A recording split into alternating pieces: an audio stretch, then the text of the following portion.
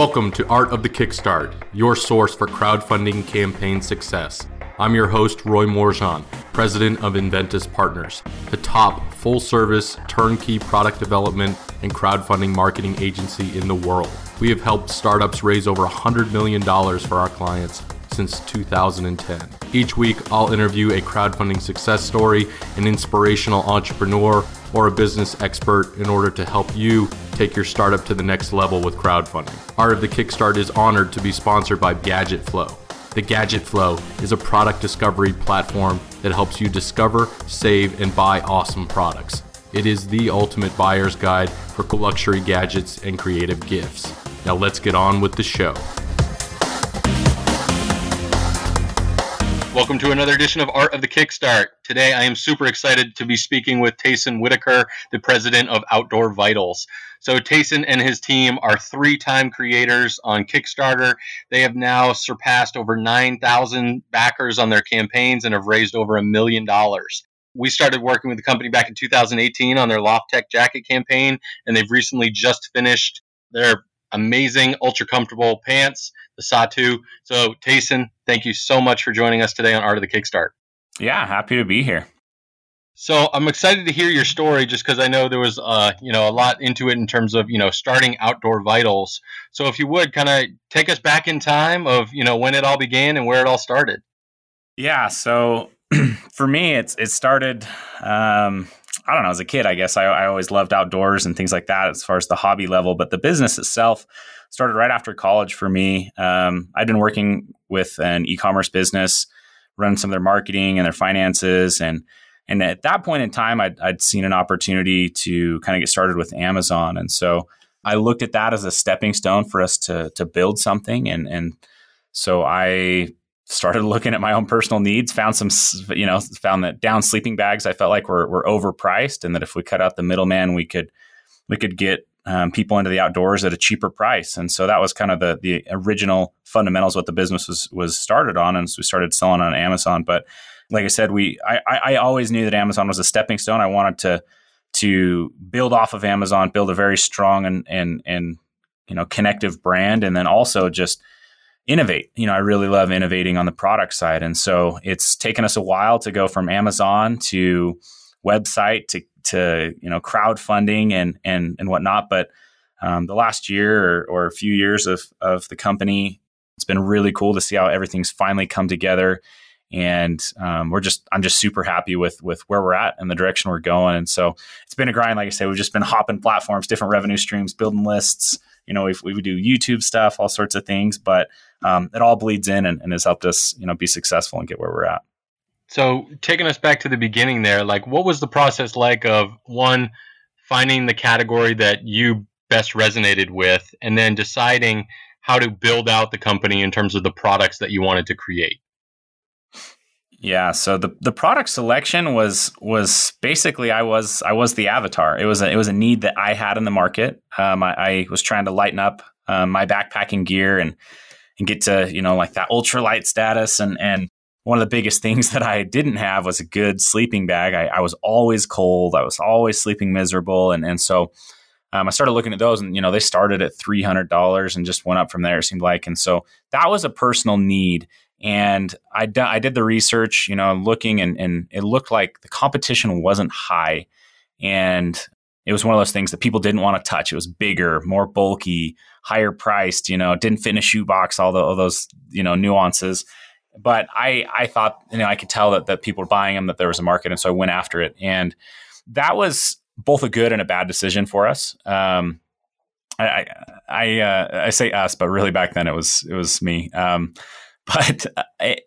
Because what happened is I was able to get into the market fairly easily, but it's not a big market. And so it was a pro and a con. And I started off with the sleeping bag, started growing that, had really good success, was able to climb to the top of Amazon pretty well, just focusing on fundamentals. And then what happened is we started to cap. So then I was like, okay, now I need more sleeping bags, get deeper in the product line and so on and so forth. And it wasn't until a few years in that we started, to realize, hey, I think we could do better if we went we had our one avatar and built more things for the one avatar instead of just going deep into the same product line. So in creating the Mummy Pod, your first Kickstarter campaign, which wasn't a huge success, but what inspired you, I guess, to keep going on, or to decide that crowdfunding was the right way to launch that product and not Amazon? Yeah, I'm a big believer in starting and getting going, because it seems like anytime you're moving forward, I always liken it to like walking up a mountain. The farther I walk forward up that mountain, the farther I can see into the distance. And so that's really what that campaign was. Is that campaign was done 100% internally. Just every single thing on the entire campaign was done 100% internally.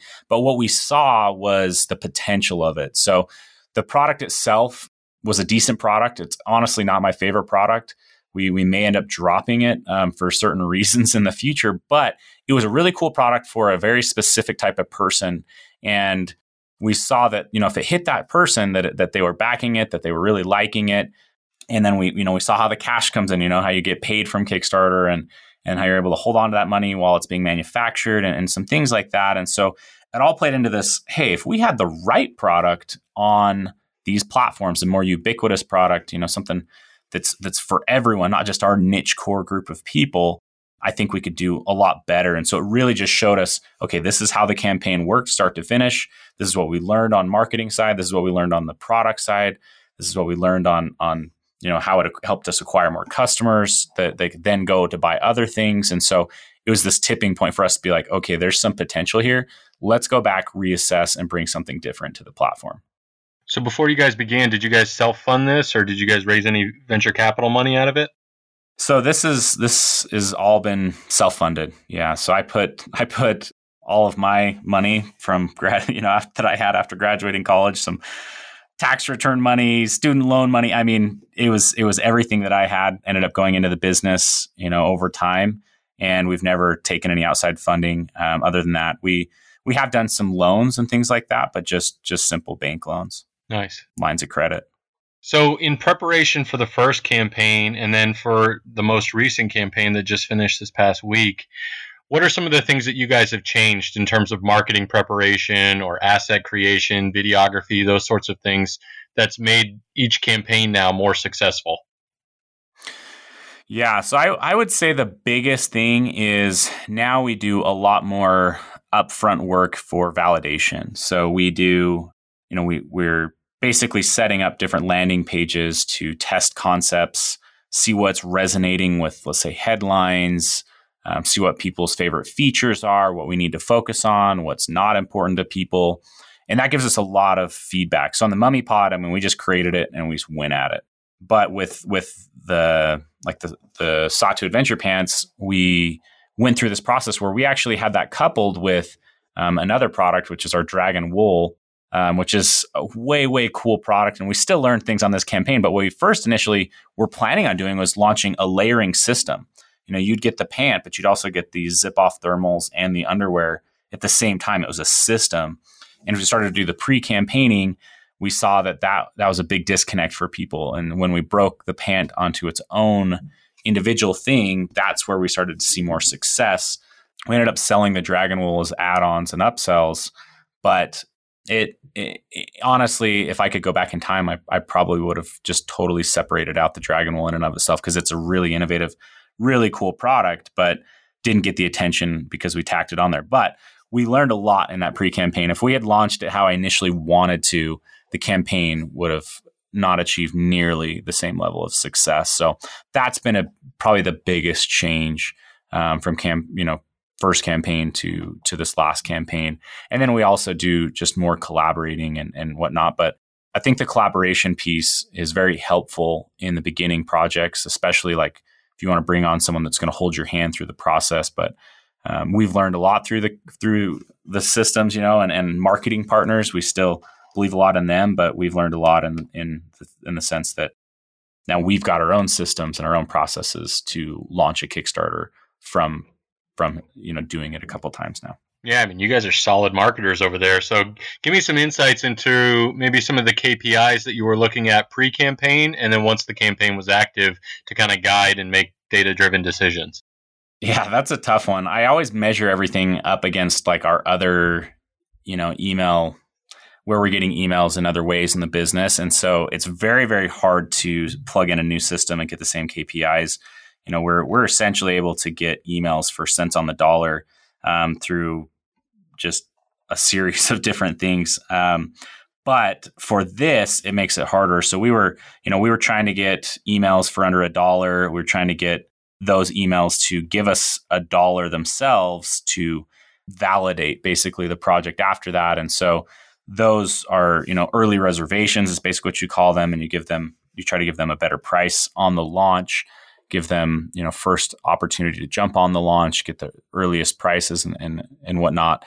And for those, we were trying to, basically make the numbers work as best we can. But we saw, we started off with, man, it would cost us over $100 to get like someone to give us that dollar reservation. And that was not okay with me at all, and it shouldn't have been, right? But so we worked that down and got it lower, but essentially we never did get it quite where I would have wanted it, which would have been, maybe $20 for a reservation, because those reservations convert highly effectively. But we ended up basically proving the concept and then shutting things off once we felt pretty good about the concept that we had proven. But yeah, the goal would be to get reservations down to, $20, $30 at least, and then be collecting emails for well under $1. It doesn't always work that way, but I think the important part for us there was to see where it started and then just keep bringing those numbers down with all of the testing and changes that we were doing. Yeah. So in those pre-campaign dollar reservations, I mean, what kind of conversion rate did those have once the campaign went active? Typically they're 60%, give or take. They're highly likely to back. I think on good campaigns, maybe you see them more like 80%, bad campaigns once they finally launch, maybe 30, 40%. I think the medium though is between 50 and 60%. Interesting. So given that you guys have done now 3 separate Kickstarter campaigns, talk a little bit about your experience with the community that you've built and the backers that have come in to support you over the years. I mean, how have you gone about managing that feedback and then potentially creating products around their ideas? Yeah, I mean, I think if there's one thing I could have done better to begin with, and it really comes down to planning. Like, there is so much behind the scenes planning that goes into a really successful Kickstarter. I mean, when you look at someone like Peak Designs, man, I can't even like fathom the amount of planning and the team and everything that goes into that. But so, and I'm just talking myself out of your initial question, but for us, in fact, ask your initial question. Let me make sure I answer that correctly before I get off on it. I just wanted to talk about, your experience with all the backers in the community that you've built, and how you've gone about building them into new products potentially. Yeah, and that's why I brought up Peak Designs. That's one thing that we were just really looking at from this campaign to the last. Since our second campaign had a lot of success, we brought on a lot of backers, and we were able to roll that forward. And that's been a huge thing for us. We actually launched on the same day as Nomadic launched a product line and on Kickstarter, and they had just a tremendous initial push and initial launch. But there's so much, and I guess what we learned from that, because I mean, our regular marketing and stuff, we bring on lots of emails. We have a very big email list and we have a very engaged community, but there's a difference between Kickstart backers that have backed one campaign and the percentages of them that back the next campaign is significantly higher. And so they're able to roll that forward. And so it really, you learn a lot, but that community grows and they become loyal and you learn how to communicate with them. You actually learn too, like what their anticipated questions are going to be. And so you are able to build that into your initial campaign too. Talking about colors and sizings and things that you see. And you can learn that by studying other people's campaigns too. But, we learned that through going through the campaign process and seeing some of those pain points come up for the backers. But yeah, those backers are so valuable if you want to continue on the platform. I mean, my advice to people is if you do a Kickstarter, if you have a lot of interest in a Kickstarter, you should look at doing serial Kickstart, projects, because each one can help build into the next. So really focusing on, maybe a little bit more the branding side because you're acquiring customers. And so why not try to tap into them more than once? And I know that's hard for some people because it's like they just have one product idea and that's all it is. But there's a huge benefit to serial campaigns, I feel like. Yes, I mean, your most recent campaign, about a sixth of all the backers were brand new, first-time backers. Where do you think those guys came from? The brand new side of the backers, I mean, we spend a lot of money on ads. We run a lot of ads. We do a lot of testing on ads. And so I'm sure that has a lot to do with what happens. But kind of going back to it, those are harder to get than the people that have already backed or already seen, projects before and understand those. So there's a bit of a learning curve, but for sure we're trying to drive outside traffic. For sure. So after this Kickstarter campaign ended, you guys moved over to Indiegogo In Demand. Talk a little bit about why you decided to go that route and what the process has been like over there. Yeah, so Indiegogo is great to work with. You can talk to them, you can get them on the phone, you can get answers. They've been innovating. They've actually changed their platform to help optimize things. But it was pretty debatable with us whether we wanted to do our own pre-sale on our own landing pages or go to Indiegogo. And that may still change in the future. It's all, we have to base things off of numbers and where we're getting results. But we really like Indiegogo because of some things they provide as far as, some organic reach. They provide a platform that kind of comes with a little bit more of an education cycle. It's a third-party tested, proven thing. But the biggest reason that we continue to sell through that is it continues to give us more data on future orders. So we've got our Kickstarter orders, already placed and into manufacture. And that process, I mean, that was started actually even during the campaign. But what we don't know and what we learned as it was a very hundreds of thousands of dollars worth of learning experience here was that we didn't understand what the demand was going to be after we had the products like ready to ship on a daily basis. So, once they were just in stock on the website, ready to sell, we had no idea what those numbers would look like. And they proved out to be a lot stronger than we thought. And so we very much so didn't have enough inventory. And we've stocked out for months at a time on that Loft-Tec jacket and so on and so forth. But what we learned was that, Indiegogo is going to, it did for us at least outperform. No, I take that back. It didn't. Indiegogo was very similar to the results we were able to get on a daily basis post-campaign compared to like Kickstarter. It's such a time-sensitive matter. You have these massive days, tens of thousands of dollars, hundreds of thousands of dollars on launch days or end days.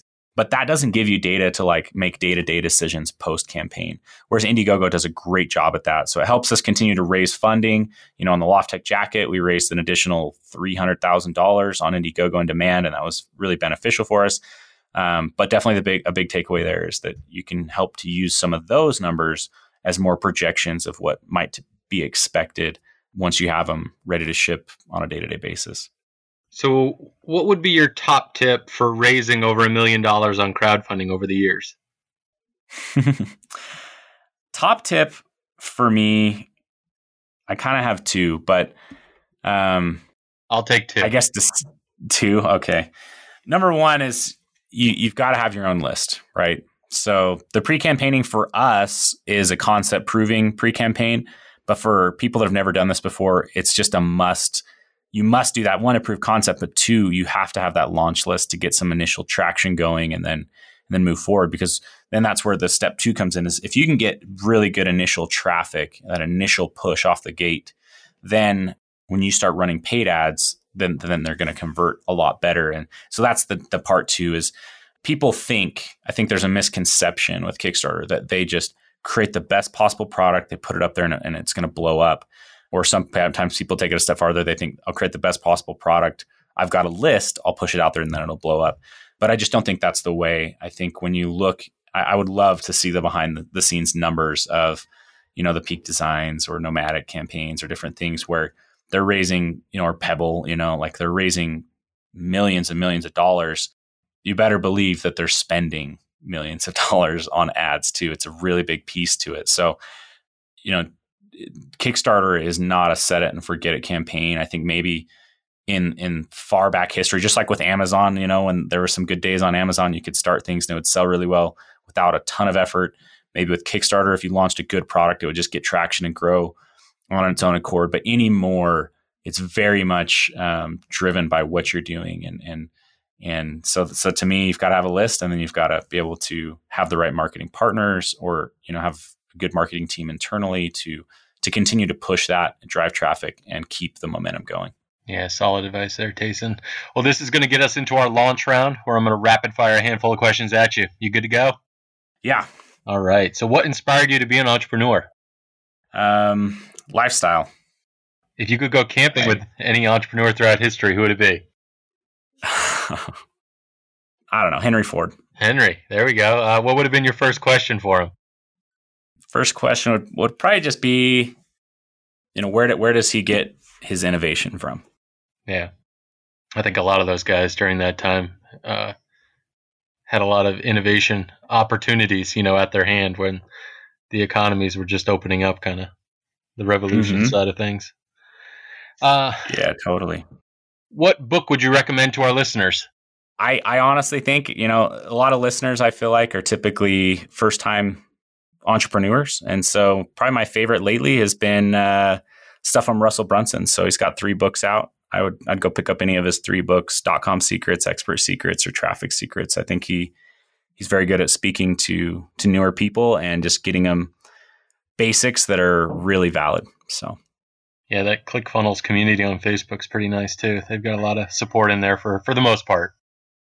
Yeah, it's not the end all be all, but the principles. If you study those books, really reading into the principles of them, he's a great marketer. All right, Tayson, last question. And given that you've run 3 campaigns, I'm excited to hear your answer on this in terms of what does the future of crowdfunding look like? Future of crowdfunding to me, I think it looks like the alternative to venture capital to me. So I think that it's going to become very much so brand focused, tight knit.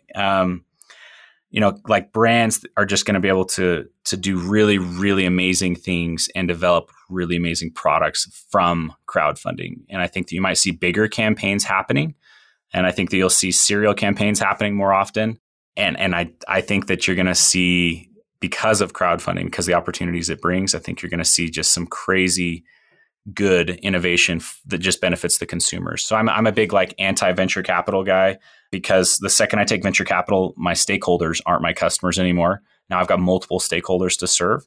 And so I love that about crowdfunding, is the same people that are helping us grow the company, helping us innovate, are the same people that are important to us on every other day of the year. And so I love that. It helps propel everything forward and keep us focused on who matters most in the company, which is our customers. And so I see just brands, being able to tap into some of this and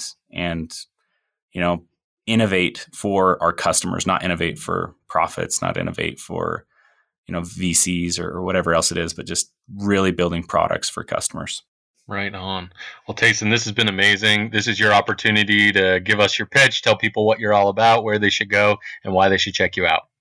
Yeah, so if you're interested in Outdoor Vitals or what we're doing in outdoors or even traveling, you can always go to outdoorvitals.com, check us out. But I would say probably a better place for you or to come connect with us would be our podcast, which is Live Ultralight, the Live Ultralight podcast, or our YouTube channel. We put out a lot of content to help people get outdoors, to help people, just a lot of people would love to get outdoors and they don't know how, and they've got fears around it, and those fears will keep them getting out there every time. So we try to help alleviate those. So go follow us on YouTube or on our podcast and get to know us. Awesome. Well, audience, thank you again for tuning in. Make sure to visit artofthekickstart.com for the notes, the transcript, links to everything we talked about today. And of course, thank you to our crowdfunding podcast sponsors, the Gadget Flow and Product Hype. Tayson, thank you so much for joining us today on Art of the Kickstart. Yeah, happy to be here.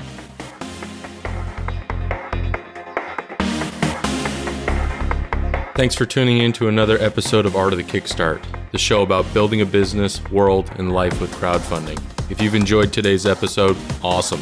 Make sure to visit artofthekickstart.com and tell us all about it. There you'll find additional information about past episodes, our Kickstarter guide to crushing it, and of course, if you love this episode a lot, leave us a review at artofthekickstart.com/iTunes. It helps more inventors, entrepreneurs, and startups find this show and helps us get better guests to help you build a better business. If you need more hands-on crowdfunding strategy advice, please feel free to request a quote on inventuspartners.com. Thanks again for tuning in, and we'll see you again next week.